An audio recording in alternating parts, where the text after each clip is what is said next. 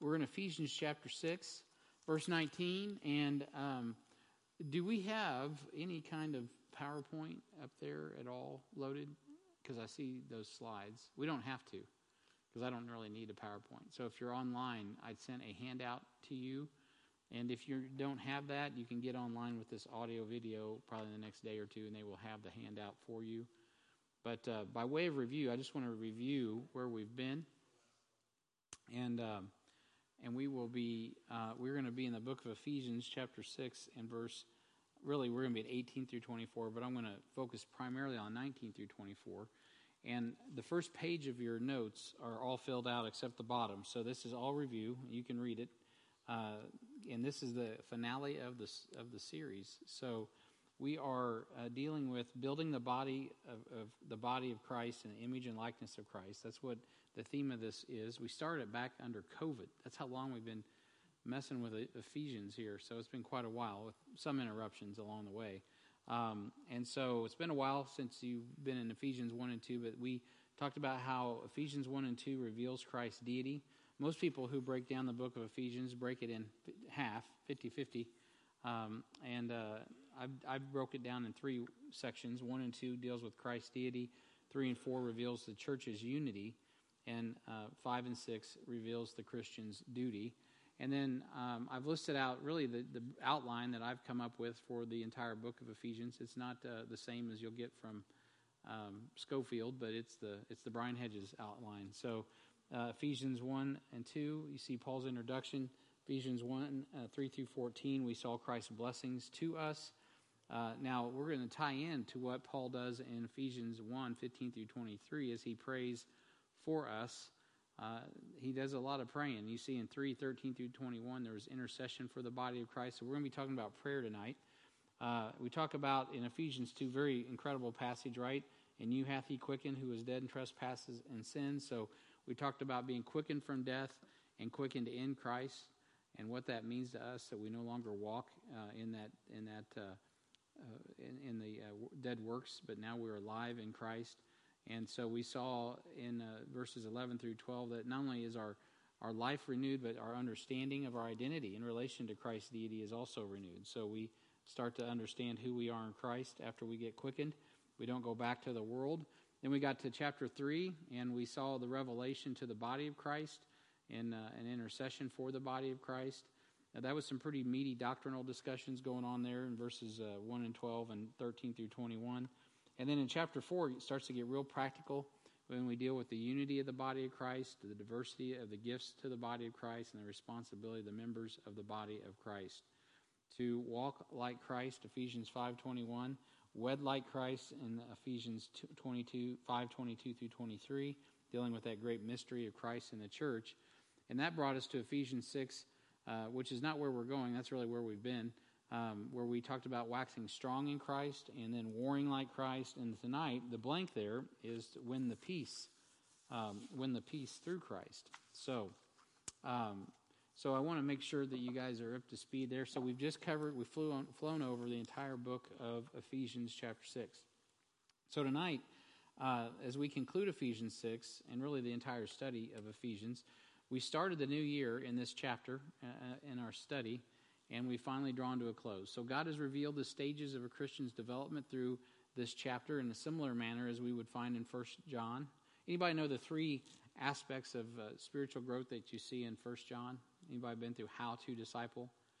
There's three. It's really simple. It's probably the simplest breakdown of spiritual maturity in the New Testament. And on the identity as a child, as a little children specifically. He says little children, and then he says young men, and then he says fathers. So if you look into 1 John, and we'll be going there, by the way, little advertisement after Easter, we'll be in the book of 1 John here at HBF, and so we'll be doing a study of that. But he deals there in that book with little children, young men, and fathers, and that's kind of the progression of growth for a man. In 2 Peter 1, it deals with another aspect of growth.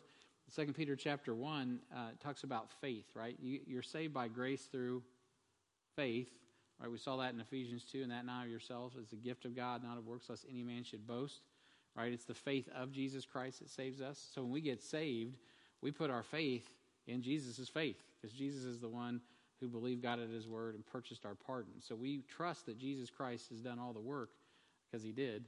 And by faith, by grace through faith, we're saved, right? And so that's an incredible place to start. That's the foundation of salvation, right? That's Jesus Christ. He is our foundation.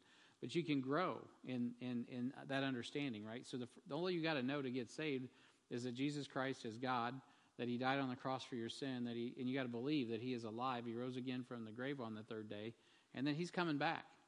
And if you get that down, and you believe that he is, and he's a rewarder of them that diligently seek him, when you call upon the name of the Lord, the Bible says you will be saved. It's a promise. You got it. And he will quicken your dead soul. He'll bring it to life, and you'll be a new creature in Christ Jesus. Ephesians 2:1 will kick in, and you will be dead to the trespasses and sins that used to control you. All right, so you can grow beyond that knowledge. Although that happens immediately, the moment you get saved, it takes you the rest of your spiritual life. Even if you're diligently studying the Word of God, you will still not. I've been saved now for, a long time. So 30-something years. How many years is it, Amy Jo? 33, 4, 5. 34, you're right. 5 will be next year. 34 years. Thank you, Ron. So 34 years in March 25th, coming right up. What is today? So anyway, I'm getting old in the Lord, 30-some years old. But you know what? Even though I've been studying the Bible, I think about every day since I've been saved, there's still a lot I don't understand. There's still a lot I'm learning. It takes you get saved in a moment, and it takes you the rest of your life to learn what happened the moment you got saved. And you're always building. So you can add to that faith, the Bible says in 1 Peter chapter 1, you can add virtue. And in virtue, what is virtue, by the way? I don't know either. You have to look it up. No, I'm just kidding. So virtue, I had to do a word study on virtue back in sheepherder school, back when I was at KCBT. And one of the definitions of virtue is power. The virtuous woman, right? She's a powerful woman. And so when Jesus, remember when the woman with an issue of blood touched the hem of his garment, the virtue went out of me. What went out of him? Power went out of him.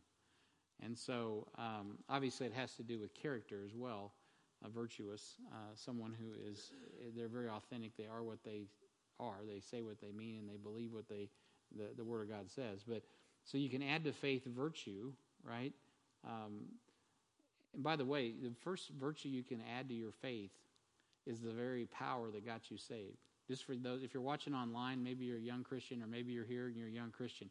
If you want virtue, Paul says in Romans chapter 1 that the gospel of the Lord Jesus Christ is the power of God unto salvation.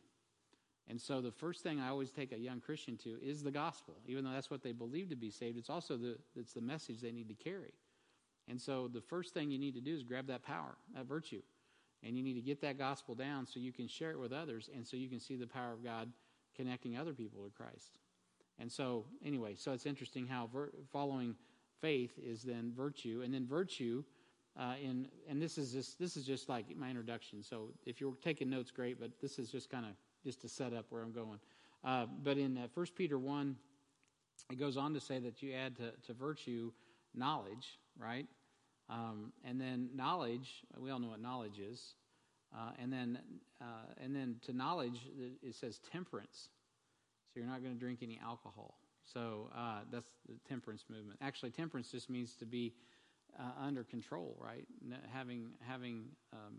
Using that virtue to have control. So knowing how to control your flesh, right? Getting under it and telling it where it's going instead of it telling you where to go. And then after temperance, right? There's faith, there's virtue, there's knowledge, there's temperance, there's patience, and there's godliness, right? So you add to temperance patience. So it's kind of like the other end. Temperance is you being under control of yourself. Patience is being under control when the circumstances around you are not going well, right? When you're suffering, like Job in the book of Job, and being patient and enduring hardness as a good soldier. And then to that is godliness, right? Because that's what Jesus did. He endured a contradiction of sinners against himself. He showed patience because he was waiting for the joy that was before him. And so we have Add to our faith virtue, knowledge, to knowledge temperance, to temperance patience, to patience godliness. And then down here at the end, or on top of that, wonderful list, is brotherly kindness. Add to godliness brotherly kindness, and then adding to brotherly kindness. What's the last one? That's right, charity. And charity, what's it say about charity? What's the promise there? If these things be in you and abound, they make you that ye shall never be barren and unfruitful in the knowledge of the Lord Jesus Christ, but you shall never fall either. So they stabilize you. They also do make you fruitful, and they stabilize us. So we're stable. We got a good foundation. Okay, so you can see there, so in 1 John you have young children, you have young men, and you got fathers. And that's a kind of a process of growth. In 1 Peter, you got this kind of more of a cerebral kind of mindset. It deals with the internal workings, a coupling of the Spirit of God in you, but coming out of you as you develop. It's more of a spiritual mindset towards development. And then Ephesians, I believe, the reason I bring all these up is you get different looks at the spiritual growth process. You can go back in the Old Testament as we teach in our discipleship, how to disciple class, I think, and D2. And you can even look at spiritual growth in the concept of how Israel, was taken from Egypt, entered the promised land, developed into a nation, and all those promises that God fulfilled in the process there as well.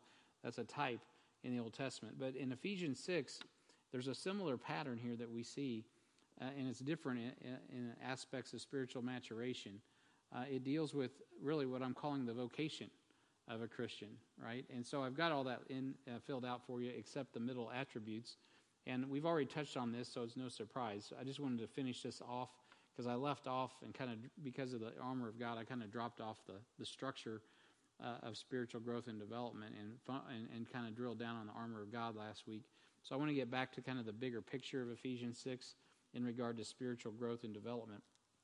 And so in Ephesians 4, verse 1, you'll remember that the Paul says there, he says, I therefore, the prisoner of the Lord, beseech you that you walk worthy of the vocation wherewith ye are called. And when we think of vocation today, we think about your job. That's what we think of, right? Walk worthy of the vocation. Your calling. What is it that God's called you to do? You got a job to do. Every Christian has a job to do. Well, that requires maturation, right? A young little child can't do the same thing as a young man or a father. If you have to have an aptitude for some sort of discipline in your vocation or your profession, right, you're not able to do it until you get the training, the apprenticeship, the degree, right, the knowledge, the experience that you need to accomplish that thing, right? And so you see that process in Ephesians. Paul is taking the Ephesians somewhere. After he reveals the issues of the core issue, right, in Ephesians 5, he talks about this mystery of Christ in the church, and then he goes into the very first thing that comes from a marital relationship is fruit bearing. And he says, hey, children, obey your parents in the Lord. Where do those parents come from? They come from that picture in Ephesians chapter 5 of Christ in the church. And he says, hey, children, you know what you need to be? You need an attribute in your life. What do you got? What do you think that attribute is? About every parent here knows it. Children, obey. Yeah, the attribute is obedience, right? That's what a child has to learn is obedience. So if you're a child of God, but you're not obedient, you're not fit to be a child of God, though you are a child of God, right? It doesn't matter. I just love God. Well, you don't love God if you don't keep his commandments, right? So obedience is the bottom line. That's where it all starts. And so that's what we see in Ephesians 6, 1 through 3, and that's what we saw, and we talked a lot about that.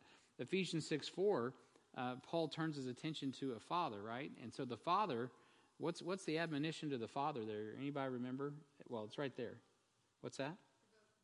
Right, provoke them not and bring them up in the nurture and admonition of the Lord. So don't be provocative, and make sure the opposite of that is to nurture, right? So don't destroy your children, but nurture them, grow them up, not build them up, but grow them up. So nurturing is what I would have in the attribute there. Nurturing is what he's looking for of a father. And so are you nurturing children? Are you giving them what they need to grow? Right? There are times to tear down, but when you have children, it's a time to grow them up, not tear them down. That doesn't mean there aren't things that have to be dealt with, but I'm just saying the nurturing aspect is what God's looking for there. And so if you have fruit, you need to grow the fruit. That's the first thing in discipleship, right? It's one thing to make babies. It's another thing to raise them, right? So our world is full of people that are happy to make children, and if they don't kill them at the abortion clinic, then they oftentimes will abandon them and leave it to someone else to raise them. There's always extenuating circumstances, so I want to just be careful with that statement there. One of the most noblest things, as we are the recipients of 2 children that have been adopted, is for a woman to understand her limitations and give her child up for adoption. So I want to be careful how I say that so you understand what I mean by that. I'm not talking about that. I'm talking about a negligent situation where there is no one to take responsibility, and they don't want to, right? And so we are here to help people like that too, right? So here at HBF, we have people right here every week that are trusting Christ to pull them out of that situation so that they can get their life back in track, so that they can get their children back in their custody, so that they can raise them in the way they should go. And so Jesus is the answer to that equation as well. That's a nurturing thing. You want to grow them up. You want them to be grown up. Okay, I want to be clear on that point. So Ephesians chapter 6 and 5 through 8, then we saw the servants, right? They also need to be obedient to their masters, right? Not with eye-pleasing, right? But with fear and trembling and singleness of the heart as under Christ. So they need to be faithful. But the word I put there is patient. I should have put faithful, but I'm saving that for the last one. So, but they got to be patient as a servant and make sure their fidelity is to the master and to the Lord Jesus Christ, knowing that God is ultimately who they're serving. And then the next one is the master, right? There's not a lot said about him. And you masters, right? You should already understand this. Do the same things unto them, right? Be obedient, be nurturing, and understand that you're serving me and not men, right? That's basically what he tells them. So that those guys need to be, they need to have temperance. They need to be humble. Is humble. I think when I taught it, I put humility there, but I put temperance here. So they need to be under control as a master. All right, and then the last one is, well, not the last one, but almost the last one is a soldier, which everyone knows in Ephesians 6 about soldiers, and that they have to be godly, no doubt about that, and full of faith as well. And then Ephesians 6, 19 through 24 is that ambassador. So you have a child, a father, a servant, a master, a soldier, an ambassador. And you can see a development there of maturation that's required to go from a child to an ambassador. So with that, let's look at our text. Ephesians chapter 6, I'm going to back up to verse 18, and we're going to bring it down through verse 24. Paul says here, praying always with all prayer and supplication in the Spirit, watching thereunto with all perseverance and supplication for all saints.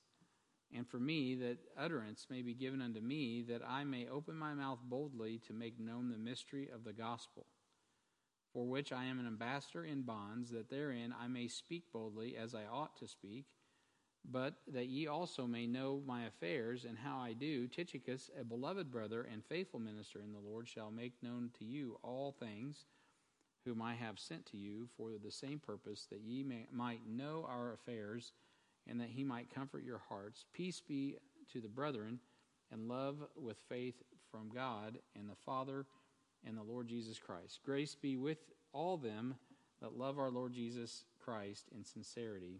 Amen.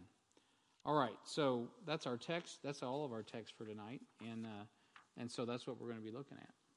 All right, so the first thing that I want to see here with the Apostle Paul, by the way, your blank there is win the peace through Christ. So we've talked about waxing strong in Christ, warring for Christ, but ultimately at the end of the day, a good country, right, a good nation, like a virtuous nation is going to, they don't go to war so that they can continue in war. They go to war so that they can have peace, right? In Ephesians. In the First World War, that's what they said. This is the war to end all wars, right? And then World War II came. I think they kind of backed up on that promise. And then so since Korea forward, we've been in perpetual war. And then there's a guy coming soon, right? He's going to be the Antichrist, but nobody's going to believe that. And so he's going to come and bring peace for a moment, kind of a Pax Romana, and it's going to be a fake peace.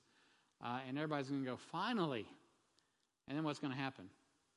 There's going to be war. So there's going to be more war. Until finally Jesus Christ comes, and he will finally, at the end of Daniel's 70th week, bring peace. Finally, peace. But a good war. Ultimately, the goal of a good war is to bring peace. So I got news for the United Nations. You know what the United Nations troops are called? Peacekeepers. The problem is they can't keep any peace. They just run around from war to war because the United Nations does not have the power to keep the peace. And so humanistic philosophies will not keep the peace. And certainly a globalist philosophy will do everything but keep the peace. That will just oppress the people until they revolt, which is fixing to happen. And I mean, people just don't like being under the grid there. So human nature. So it's going to take Jesus Christ ultimately to come back and say, hey, we're going to put this baby back in order. In the meantime, you have the kingdom of God, and that's us, right? That's the spiritual kingdom. And what are we to be doing as ambassadors for Christ? Well, we're to be doing what we're doing. We're to be praying. So your first point is prioritize prayer. I bet you could have guessed that. Prioritize prayer. And I backed up to verse 18. Coming out of this armament, right? This warrior posture. Paul says here, praying always. With all, this isn't for the ambassador. He's instructing the warrior to be a prayer warrior. Bobby Blaine isn't here tonight, but I know she's watching online. She's a prayer warrior. She's got like a room called the War Room, right? So she understands that praying is spiritual warfare. She's really serious about that. Praise God. We need as many people serious about prayer as we can get. And so he says to the Christian warrior, we need to be praying always with all prayer and supplication in this flesh. No, not in the flesh. In the spirit, and watching thereunto with all perseverance. So you see that watching is, again, it's like a watchman on the wall. Like it's a sentinel, somebody who is paying attention thereunto with all perseverance. Again, another mature soldier-like attribute, perseverance and supplication for as many saints as you feel like. No, for all saints. No, it doesn't say all saints. It says just the saints you like. No, it doesn't say just the saints that look like you. No. Just the saints that have the same name on the door, like Baptist. No, it says all saints. So we're to be praying for all saints. Right? Period. Across the board. Doesn't mean we always agree with their doctrine. It doesn't mean we always agree with everything everybody else is doing. We can't even agree with ourselves. Right? So the bottom line is that we should have an attitude of perseverance and praying for all saints. That's what he says. I didn't say that. Don't get mad at me. I'm not ecumenical. I'm just saying what Paul said. Paul said that. That's what we do. All right, so point one here is pray always. Pray always, he says. Perpetually be in an attitude of prayer. In the temple and the tabernacle, there was fire upon the altar in the Old Testament. And the fire on the altar, how often were they to start that fire? That's right. I gave you the verse there in Leviticus 6. If you look back with me, turn back to Leviticus chapter 6 in the Old Testament. And Genesis, Exodus, Leviticus. I'm going to have to get a nap. My tongue gets tied. Okay, Leviticus chapter 6. And we're going to go to verse 12. Does somebody want to read 6, 12, and 13? I got to get you the mic, though. Anybody? Bueller? Okay. You're not Bueller.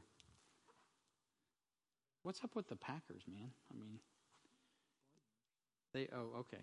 That's a good point. They're good, too. And the fire upon the altar shall be burning in it. It shall not be put out.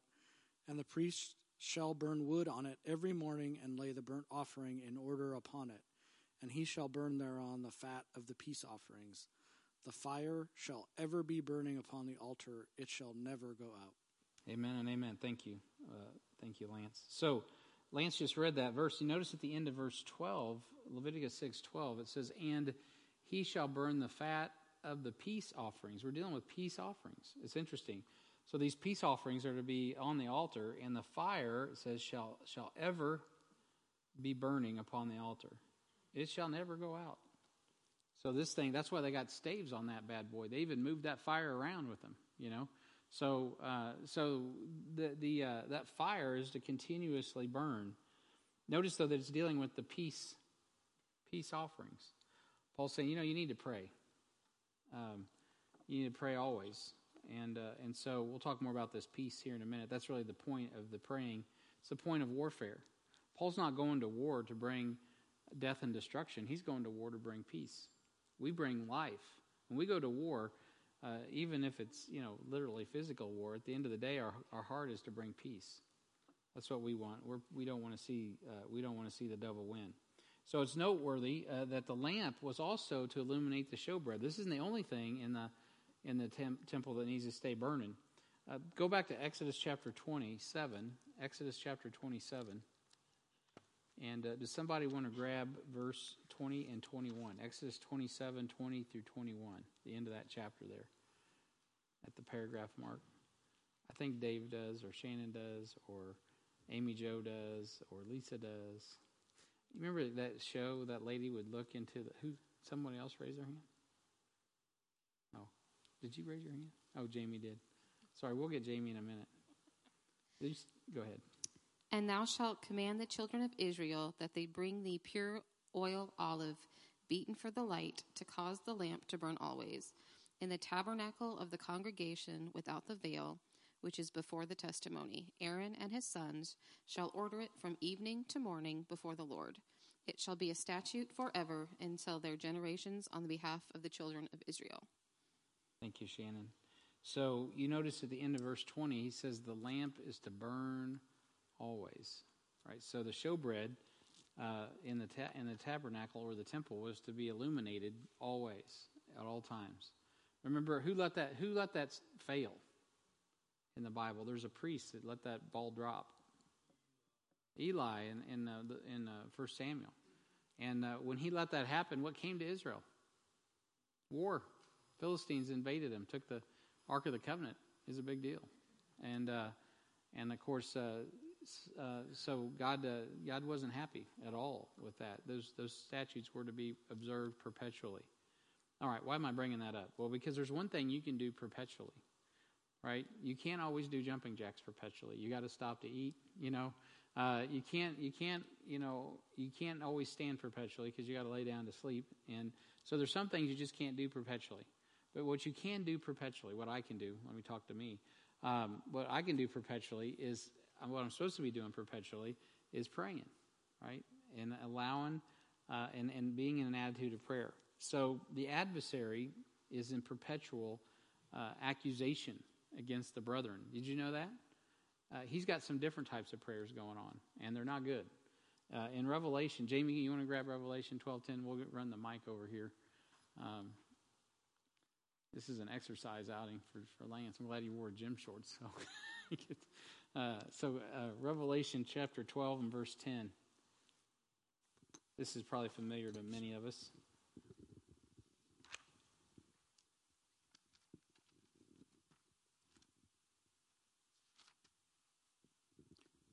Revelation 12:10. Mm-hmm. And I heard a loud voice saying in heaven, now has come salvation and strength in the kingdom of our God and the power of his Christ. For the accuser of the brethren is cast down, which accused them before our God day and night. All right. So now, just to be, disclaimer, this is dealing with the coming tribulation context, and the brethren here that we're talking about are tribulation saints. But all that aside, in a devotional aspect, we know this: the devil hates our guts, and he is also accusing us day and night. And so this is dealing at the midpoint of the trib. I was going to say historically, but this is history that hasn't happened yet. So future history, at the midpoint of the tribulation, the Antichrist is going to actually present himself as God, and he's going to commit a desecration. It's called an abomination of desolation, spoken of by Daniel the prophet. Jesus said that in Matthew 24, Daniel chapter 9, 2 Thessalonians chapter 2. So there's going to be this incredible blasphemous action of desecrating the temple and then calling himself God. And literally, he's going to be wounded in his head. He's going to resurrect in the power of Satan. I mean, there's no more activity outside of the first heaven. So the war, the scope of the battlefield is going to shrink to the planet Earth. It's going to be ground zero on Earth. And he's going to take on the form of a man, just like Jesus did, but differently. And he's going to be a bad boy, and he's going to be, and actually that sounds like it's a bad thing on earth. Actually, at that time, it's a horrible thing on earth, But it's a really good thing because we're going to be in the third heaven going, we're getting ready to, this battlefield is just shrunk. We just got him in the corner. And he's like a snake that got his tail stepped on. He's going to be flopping around trying to get away, but he ain't going to go anywhere. Actually, God's going to step on his head. Let me be clear about that. So, anyway, I say all that to say this. Satan, what's he busy doing? Well, he's accusing the brethren. So this is actually notice in verse 7 of that text, it says, and there was war in heaven, right? So this is dealing with war, spiritual war in heaven. And so it ends up that one of the attributes, this is a victorious this is talking about how Satan will not prevail. And one of the things that mentioned there that Jamie just read is that he is an accuser of our brethren is cast down, which accused them. For the accuser of our brethren is cast down, which accused them before our God day and night. He's an accuser, and he's doing it day and night. He is just constantly, just running his trap. Perpetually. Yeah, amazing. He's a perpetual trap runner. And so we should pray without ceasing. That's my whole point. 1 Thessalonians 5:17, you don't even have to look that up. That verse says, pray without ceasing. Pray without ceasing. Why? Well, man, because God would like to hear from us, not from Satan, right? He's up there trying to accuse us. Man, I tell you what, God's wanting to hear his saints. He wants to hear from his saints perpetually. So pray with all. I like the way it says this. Now look at back in Ephesians 6 in our text. Notice how he phrases this. And you probably have heard messages on this. This little verse 18, is a great passage to preach because of the way it's worded. Praying always with all prayer and supplication in the Spirit, and watching thereunto with perseverance and supplication for all saints. So there's a lot there in that little verse. But pray with all prayer, not just always, but pray with all prayer and supplication for all saints. What in the world is all prayer? Well, I'm glad you asked. So, all prayer. What are the differences in prayer? Does anybody want to throw anything out? Because prayer, okay, let's boil prayer down to the basics. What is prayer? It's talking to God. That's the definition I'm looking for. Prayer, just to keep this super simple, is talking to God. But there is different types of prayer, right? There's different types of conversation that you have with God. Yeah, supplication is one. Very good. It's even mentioned. And intercession is one. Very good. That's what I'm looking for, right? So there's supplication, there's intercession. There's another one. Starts with a T. Thanksgiving. That's right. That's another one. Right? Supplication, thanksgiving, intercession. All right. Confession. That's a good one. Man, I was staying away from that. I'm just kidding. No, confession. Right? 1 John 1:9. All right, so that's what he's saying. It's praying always, but also with all the different types of prayer. Right? So we got to know how to utilize prayer. Confession. Right? Even Jesus, when he gave that example of how to pray, right? He starts off with hallowing the Lord's name, confessing, forgiveness. He's dealing with all of those issues. Making sure the Lord's will is being done, supplication, intercession, giving of thanks. And so this is the point. Without getting too far in the weeds on this discussion, is that our prayer life should be intentional. Obviously, it should be always, but also different aspects. It doesn't have to be the same old thing. And that gets back to what Paul's actually saying, watching thereunto, right? Our job isn't to really be praying. And this is really what we need to think about as Laodicean Christians. It's not about us. We're watching in prayer. What's a watchman do? Yeah, he watches, and he gets between what's coming and whatever is important behind him. He's only important because he's watching.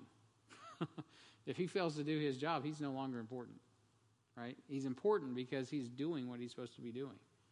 If he fails to do what he's doing, what happens in the Old Testament? There's blood on his hands, right? If the watchman fails to blow the trumpet and people die, that blood goes upon the watchman because the watchman's job is to blow the trumpet.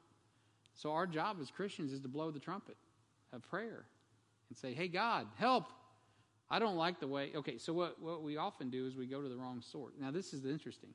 So there's this thing called technology. We just signed up for a new Elon Musk thing here at the church. I hope we get it. He's building a new technology grid over the world, and which really makes me feel great, but not really. But anyway, it'll bring internet to you now everywhere, just like some scary movie. But anyhow, so what is it? StarNet, I think is what it's called. Starlink, thank you. So Starlink. So why did I bring that up?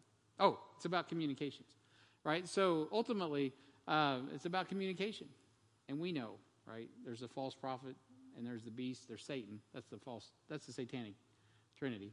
But Satan isn't God. He doesn't have the ability to be God, and he'll never be God. So he ain't going to do it.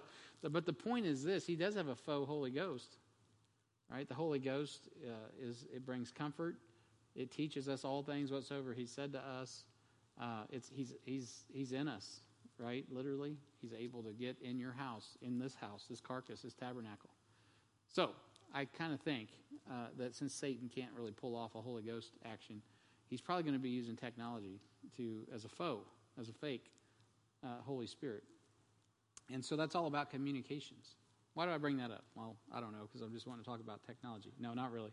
I bring that up because this is what happens. I can see us. I'm talking about me, not just you, but us, Christians, right? So this is what happens. Something goes on in this world. And you're a watchman. And you're serious about the Word of God. And it honks you off. And you're like, man, I want to blow the trumpet. But this is where I make mistakes. I try not to. Amy can tell you, I wrestle with this. You know what I like to do? I like to jump on the Antichrist, faux Holy Spirit, and start petitioning I'm in the wrong place. I'm on the wrong signal. I'm on the wrong radio channel. Right? That's not the place to petition. Right? Getting online in any venue to get on Starlink or whatever link you're wanting to get on, so you can perpetuate your just position. I'm not saying it's even a wrong position. It's probably not going to help anything. You're just playing into the devil's trap. If you really want to make a difference as a watchman, then and I do. I'm not saying this to be funny. I got to listen to this. So what do I got to do? I got to pray.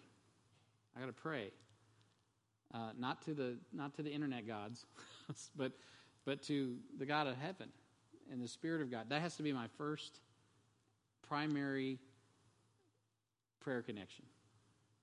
And you think, well, I thought prayer's talking to God. Exactly. But you know what? A lot of times we like to talk to everybody but God.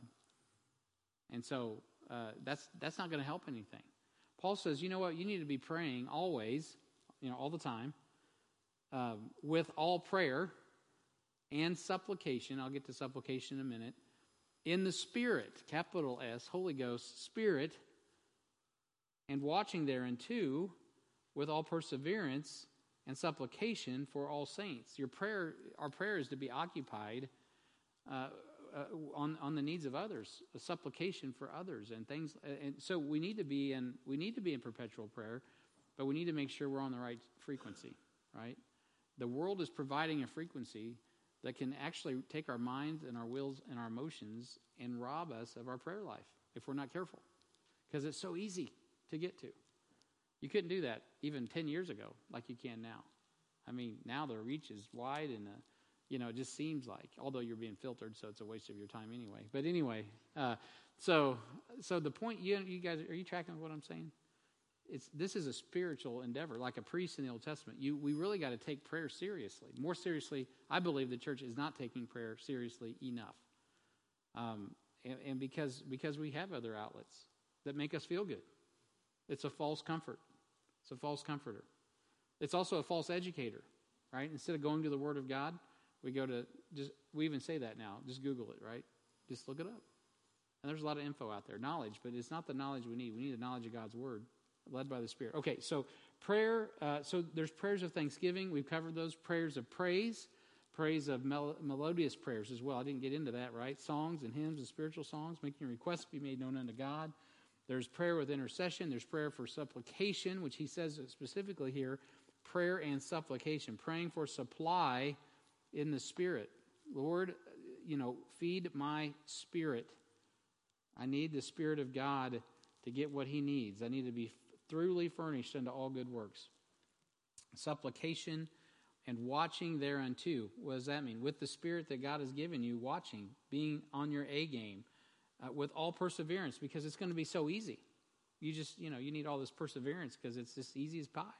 It's not easy, or you don't need perseverance, right? So now there's a reason this follows after being a soldier, because you got to soldier up if you're going to be a prayer. So Bobby Blaine's got it right.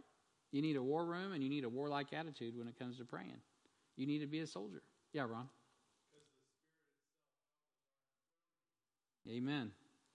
And so Ron said that for the Spirit itself helpeth our infirmity, because we are weak. I'm going to talk about that in just a moment as well. So we should pray specifically, right? Pray for supply, pray specifically, pray expectantly, and pray obediently. What's that mean? Even when you don't feel like praying, what you should do is pray.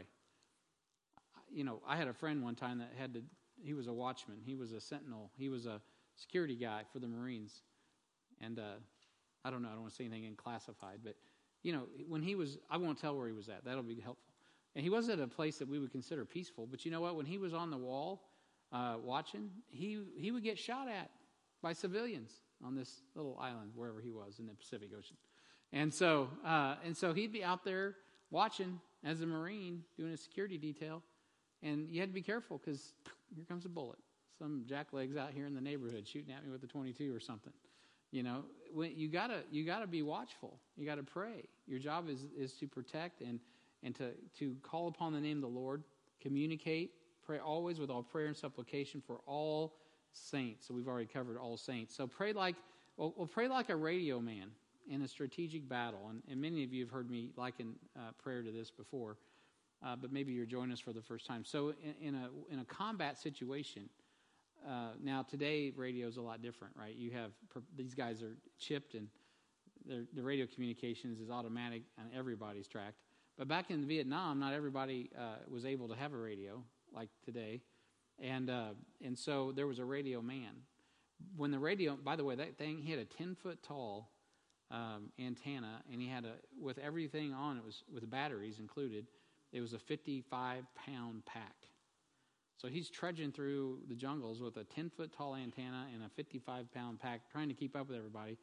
He's usually a few steps away from whatever commanding officer's in charge. And anyone know his life expectancy in combat? Huh? Not high. What do you think it was? How many of you think it was? Let's start off with 5 minutes. 5 minutes? Okay. Not that long. You think it was 1 minute? No, not a minute. Maybe 30 seconds? Now look me up on this.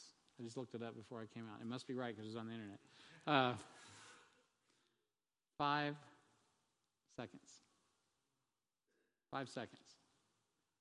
As a matter of fact, the radio man was the primary target for all ordnance if you were a Viet Cong, because the CO was usually near. So oftentimes, one of the tactics radio men started doing, they started making radio men walk apart from the rest of the platoons.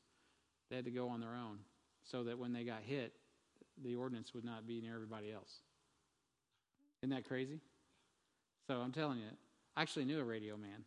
I don't know how he made it out. Praise the God. He's a nice guy. And so he was a good guy. But man, I tell you what, guys, that's what you are. So if you think that praying is for sissies, it's for the ladies on Sunday night, you just don't know what you're doing. You don't know what you're talking about, and you're not a soldier, because a real soldier is going to be praying. And that's why, you know what? That's why the devil wants to take you out. He wants to take out those that are prayer warriors. I promise you that. But God won't let that happen, because God he'll keep us. But that's why you need to have a mind like a soldier, right? I will tell you, some of our dear saints that are faithful in prayer, they are faithful not just in prayer. They're faithful. They're faithful people. Because faith, you need mature soldiers, right? I don't expect baby Christians to be that strong. I expect young men to bail out, right? But mature people need to stay in there, and they need to keep praying. I'm just saying. That's what Paul's saying too. So in a combat situation, 5 seconds. When you went to training, by the way, they had a big number on the wall, 5. That's what every radio guy got to see when he came in. I mean, that's encouraging. So pray for others is one point, not just yourself. And that's the point, I'm sorry, not just yourself. So how can we help others in prayer? Well, one of the things that we can do is not just put them on a list, but actually pray for them, right? I know sometimes people put people on a prayer list, and you're like, hey, how's it going for so-and-so? And they're like, huh? Well, I've been praying over a year for this person. They're on the list. You won't take them off. What's the deal? Oh, yeah, I better check on that. I got a feeling they're not praying for him. So thanks for putting it on the list so I can pray for it. Really, it's good if we all pray for it, especially the people who put them on the list. And so we can pray very easily by simply talking to God. It really is as simple as talking to God. All right, so we must persevere in prayer. That is because prayer is difficult. So find encouragement in prayer. Here at HBF, every Sunday night, that's the best time. If you want to be encouraged in prayer, come to a Sunday night service. That's how our local church encourages people in prayer. It is a great time. Some of the ABFs also pray strategically on Sunday mornings, which is cool. But also, you got to find time to pray. You got to make time in your life. So if we're going to persevere in prayer, we got to make time to pray. So something that I've done in my own life is I have certain days of the week I pray for certain things, because prayer it is hard. You know, people who think prayer is easy don't pray. If you really are serious about praying, you will find it is hard to pray. It's hard to find the time to focus. It's hard to get your head in the right space to just focus on what you're doing. And I'm not trying to make excuses, but it just is. So you got to be intentional, first of all. But when you're intentional, you also got to, how do you take this elephant, right, and break it into bite-sized pieces? Because when you really start thinking about what you need to be praying about, it's like immense. So here's what I do. This is just an outline. I would develop your own outline, but this is what I do. On Mondays, I focus on ministry. And for me especially, that's different than for you. But as the pastor of this church, I try to pray for all the ministries of HBF that I'm familiar with. And then on Tuesdays, the lost world. And then on Wednesdays, world missions. On Thursdays, the local church, meaning the members in particular, all 200 plus, and then some guests on top of it. That's about 250 to 300 people. That's a lot just right there. And then there's Friends and Family Friday. See, all these kind of match, you know. And then Saturday is state, local, and national government. And then Sunday is services. And so now I don't come and get in a closet and sometimes I actually do kind of get, not in a closet, but I do have kind of certain places and positions for praying and stuff. But like on Sunday, for instance, I'm busy. I'm also tired usually, and I've got my mind just rolling with all kinds of data. So I don't make it hard. I got a list. It's a mental list, and I just start walking through my list of all the churches and the pastors, and I ask the Lord to give me anybody that I'm not thinking of. I asked Him to help me pray, and you know what? He will. You're free. Oh yeah, Matt Bratcher's in Columbus. Thank you, Lord. I'll pray for him this morning. I just pray for that, you know. And you just walk through. That's what I do. You know, you can do whatever you want, but what I'd recommend is you have some sort of methodology to praying, because there's so much to really pray for if you're really serious about praying. If you're not, you know, just throw up some prayers and just say whatever, and you know, whatever, and you can just keep doing what you're doing. But I'm not talking about that. I'm talking about people who are really, really serious about advancing the kingdom of God. And so, for what it's worth. So praying, and again, that structure is the one I use. You can use your own. But praying was serious and difficult. It was so serious and difficult for Jesus, right, that he was sweating drops of blood. I mean, that's some pretty serious business. So prayer is a big deal. Luke 22:44, I'm going to read it for time's sake. Jesus said, and being in agony, he prayed more earnestly. His soul was in such agony, he didn't go get a drink. He didn't shoot up, right? He didn't go to the internet and escape. He went to prayer. He took his agony to the Lord. And man, boy, could we learn from that. So I was reading this book, you know, probably have heard, well, not really reading it, it's Audible, because I don't know if I could endure reading it. It's pretty tedious, called 1984. But there's another one that I found out about called A New World, I think.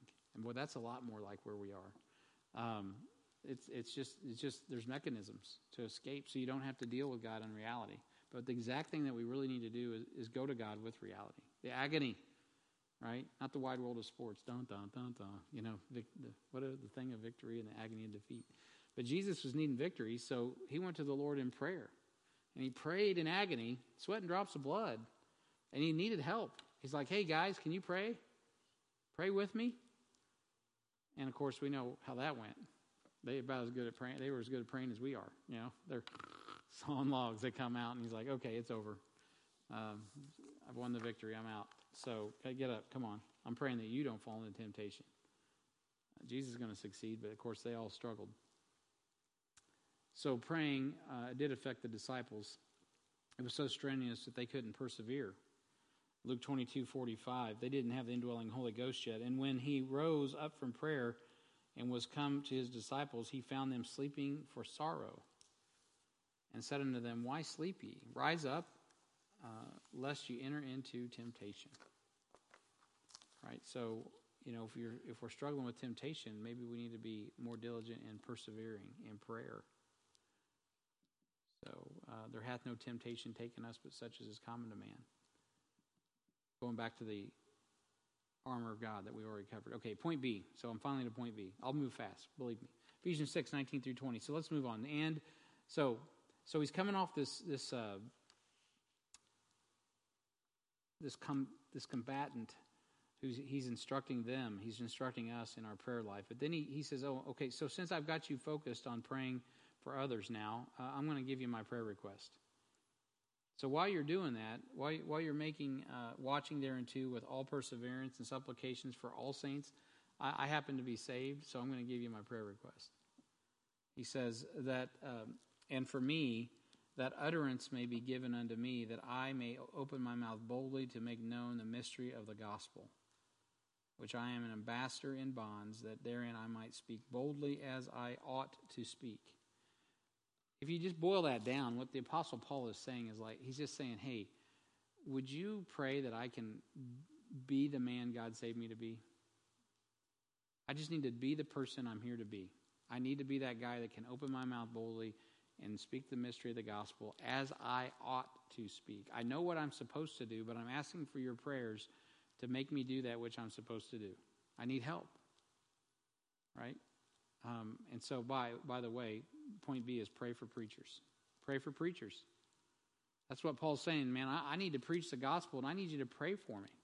Pray for preachers. Because they got to stand up, and they ought to say something, and it ought to be exactly what God wants them to say, but don't kid yourself. Lift them, and I'm not just talking about me, but lift up the preachers. Lift up Mike Blake in our staff meeting this week. Somewhere else, I was asking for prayer, but I don't remember. But anyway, man, we need to pray for the people bringing the word, right? Paul's not afraid to ask. I just found I'm going to be speaking at the discipleship conference. I seek your prayers. Pray that I speak as I ought to speak. Coming up March 22nd, I think. So pray for preachers. Paul specifically asked for prayer because he's one of the saints, right? All saints, that includes him. Paul didn't ask for physical things, right? He's in jail. He could have asked, hey, could you bring me my coat? Could you bring me the books? Well, right now he says, hey, can you bring me this? I need the ability to do what I'm supposed to be doing. I need to open my mouth boldly and speak the mystery of the gospel as I ought. So we can all benefit from asking for these types of prayers. Right? Who am I in Christ? This is the theme of Ephesians, right? We're discovering our identity. Starts off with this high view of God, this deity, all spiritual blessings in heavenly places in Christ.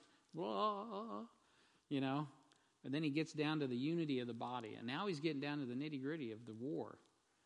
And he's saying, hey, man, this is who I am. I am an ambassador. I told you in chapter 4 I'm a prisoner. I told you in chapter 1 I'm an apostle. But I'm telling you in chapter 6 I'm an ambassador. And that's who I am. So you got to know who you are. Who are you? Are you a child? Are you a servant? Are you a master? Are you a father? Are you a soldier? Are you an ambassador? Chances are, each one of you, and those of you online, if you're saved, you're all of those things in one way or another. And so that's another way that you can be specific about prayer when you're asking for people to pray for you. right? In different seasons, we need different types of prayer, right? But his prayer isn't about, oh, help me. It's about, oh, help God use me. Okay, there's a difference. Help God use me for his kingdom. Help me get through to Caesar, right? Help me to get through to the principalities and powers, because I'm an ambassador. I'm a king. I'm representing a king to a king, and I'm here to give him terms of peace in the midst of a war. And beloved, that's what we do. That's what we're all doing, or we should be doing. He says, here's my title. I'm an ambassador in bonds. And he introduced himself, as I mentioned, as an apostle, and he also introduces himself as a prisoner. Now he is an ambassador in bonds. And so point C, pray for powerful partnerships, 21 and 22, Ephesians 6, 21 and 22, but that ye also may know my affairs. I want you to know a little bit more about what's going on and how I do. Tychicus, a beloved brother and faithful minister in the Lord, shall make known to you all things. I got a powerful partner named Tychicus, and I'm going to send him so you can know even more, because I don't have time in this epistle to write everything that I need to tell you. So I'm going to send an ambassador myself. His name's Tychicus, and he's going to come and visit with you. And that's not where it stops. He says, whom I have sent unto you for the same purpose, that you might know our affairs, and that he might comfort your hearts. So he's sending him so that they might know Paul's affairs, but Paul is also saying, also, I want to know your affairs. He's coming with that purpose. So why? So we can pray for one another, so that we can encourage one another in the Lord, because it's important to know that we're in a battle together. And it's okay to know of our affairs, all the things that are going on. We need to share what's going on. Now, you need to be trustworthy. It's like when on Sunday nights, we say, it's like Las Vegas. What's said there stays there, right? I don't need to know about it unless it's something, gross and illegal. What's said there stays there. And, unless it needs to be reported to the police, it's there. Give it to the Lord. It's done. All right, so point C. I already gave you that, right? Pray for preachers. Point C is pray for powerful partnerships. Let me run through this quickly. Paul was concerned for the Ephesians, and they were concerned for him. Paul sent Tychicus, beloved and faithful minister in the Lord, to give them a prayer update. And Paul was wanting an update from Tychicus, so he could be comforted and pray for them as well. We have prayer teams, by the way. One of the reasons we have prayer teams is for this very purpose. We look for faithful men and women who will not just learn about what's going on, but then gather people around them for prayer for what's going on. And we hopefully build partnerships. We support them prayerfully, financially, physically. It's a big thing to support people in those spiritual parallel partnerships that we call missions. So Paul was wanting an update from Tychicus so he could be comforted and also pray for them as well. He wanted to know what God was doing in their life. Communication is so important in relationship with God and one another. And so your communication should be based in care, not carnality. And that's a huge point here. I'm glad I didn't skip over that. I just about did. Our communication should be based in legitimate, heartfelt care, not carnality. How many of you know that brother or sister who just wants to get the dope, some gossip on somebody? Man, there's a reason people don't want to tell you nothing, because you're not sincere. You don't care. You just care about what you can learn. You don't care about taking it to the throne. I promise you, if you're serious about prayer, people will have no problem sharing with you, because you're so busy praying, you ain't got time to gossip. You're talking to the Lord. Or he wipes your mind out like mine. I don't even remember what I prayed for, but I just keep praying. So, keep praying. So point D, Paul's parting petition, because we got to be done. Oh,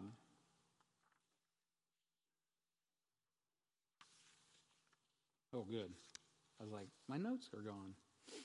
My parting petition is, oops, I lost my notes. All right, Ephesians 6, 23 through 24. Peace be to the brethren, and love with faith from God the Father and the Lord Jesus Christ. Grace be with all them that love our Lord Jesus Christ in sincerity. Amen. There's that word sincerity that I was just mentioning.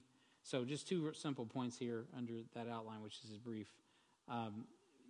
Peace is what he's again, we're in a war, but we're bringing peace. Peace be to the brethren, and love with faith from God the Father and the Lord Jesus Christ. So What do we want to see in the brethren's life? Peace. What are we going to get from God the Father? Well, he tells us right here, love, and love with faith from God the Father and the Lord Jesus Christ. Really what you're going to get is three things: peace, love, and faith. If you say, I just don't know what to pray for that person, well, pray that God gives them peace, love, and faith. That's a gift every saint can use. Peace, love, and faith. Peace, love, and faith.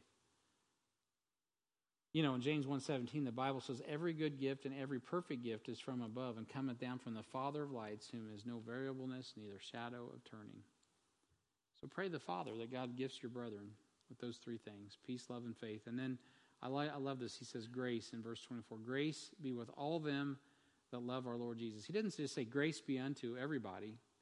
He says grace be unto all them that love our Lord Jesus Christ in sincerity. So that means, can you love him in insincerity? I don't know, but that's an interesting way he said that. Certainly he's saying, man, I want grace upon those that are sincere in their obedience.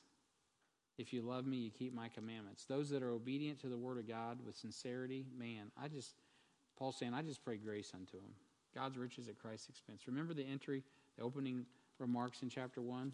All spiritual blessings in heavenly places. And you know what he's saying? God, give grace unto those people that love you. Give them your riches. Pour those things out upon them. Connect chapter 1 with chapter 6. Make that thing come full circle in their life. Pour it out upon them. Grace unto all them that love. Obey the Lord. Grace, by the way, runs out for those who don't keep his commandments, because they reap what they sow. So the real question it leaves us with, the question that Paul left the Ephesians with, is, are we sincere? Right? And we need to be sincere. We need to be real. And so that's ultimately the issue of our identity in Christ. Being who God saved us to be in sincerity, so we can accomplish that which he wants us to accomplish in our lives. I missed a verse that I think I forgot to drop it in there, and I'm going to quickly, just for reference, a verse you need to have for your arsenal in regard to praying is 1 Timothy chapter 2. I exhort that, first of all, I wanted to say this earlier, all supplications, prayers, intercessions, giving of thanks be made for all men. That gets back to, by the way, different types of prayer. For kings, for all that are in authority, that you may lead a quiet and peaceable life in all godliness and honesty. For this is good and acceptable in the sight of God our Savior. So let's do that, right? Let's pray even tonight. So when we win the peace through Christ, we can give the peace of God to others. That's what it boils down to. So Paul was really wanting to make peace with the enemies. That's why we are ministers of reconciliation, and we have the word. We've been granted the word of reconciliation in an age of grace, which is about to run out. You know who it's going to run out on? Those are not saved. Let me give you a reference. This is who it's going to run out on. 2 Thessalonians chapter 2. I mentioned it earlier. You can see it right here. 2 Thessalonians chapter 2. Just in case you're watching and you're shooting out the lip or something and you think God's a joke. 2 Thessalonians chapter 2, verse 10. Well, this is what happens when you don't receive the truth. I'll start in verse 5. Remember ye not that when I was with you, I told you these things. And now ye know that what withholdeth that he might be revealed in his time. For the mystery of iniquity doth already work. Only he who now letteth will let, until he be taken out of the way. And then shall that wicked be revealed, whom the Lord shall consume with the spirit of his mouth, and destroy with the brightness of his coming. Amen, amen. Even him in whose coming is after the working of Satan, with all power and signs and lying wonders, in all deceivableness of unrighteousness, in them that perish, because they, here it comes, because they receive not the love of the truth, that they might be saved. For this cause God shall send them a strong delusion, that they should believe a lie, that they all might be damned who believed not the truth, but had pleasure in unrighteousness. So I'm just saying. Paul concludes that very sobering passage in saying, hey, grace be unto all them to love our Lord Jesus Christ in sincerity, because there's some who will not love our Lord Jesus Christ, and they will be deceived and they will be damned. And beloved, that's why it's so important that we pray, because it's no game. It's a real deal. And I tell you, there's a lot at stake. There's a lot of riches, all spiritual blessings in heavenly places in Christ. So let's pray together. Heavenly Father, we thank you for this time to talk about this ambassador, Paul.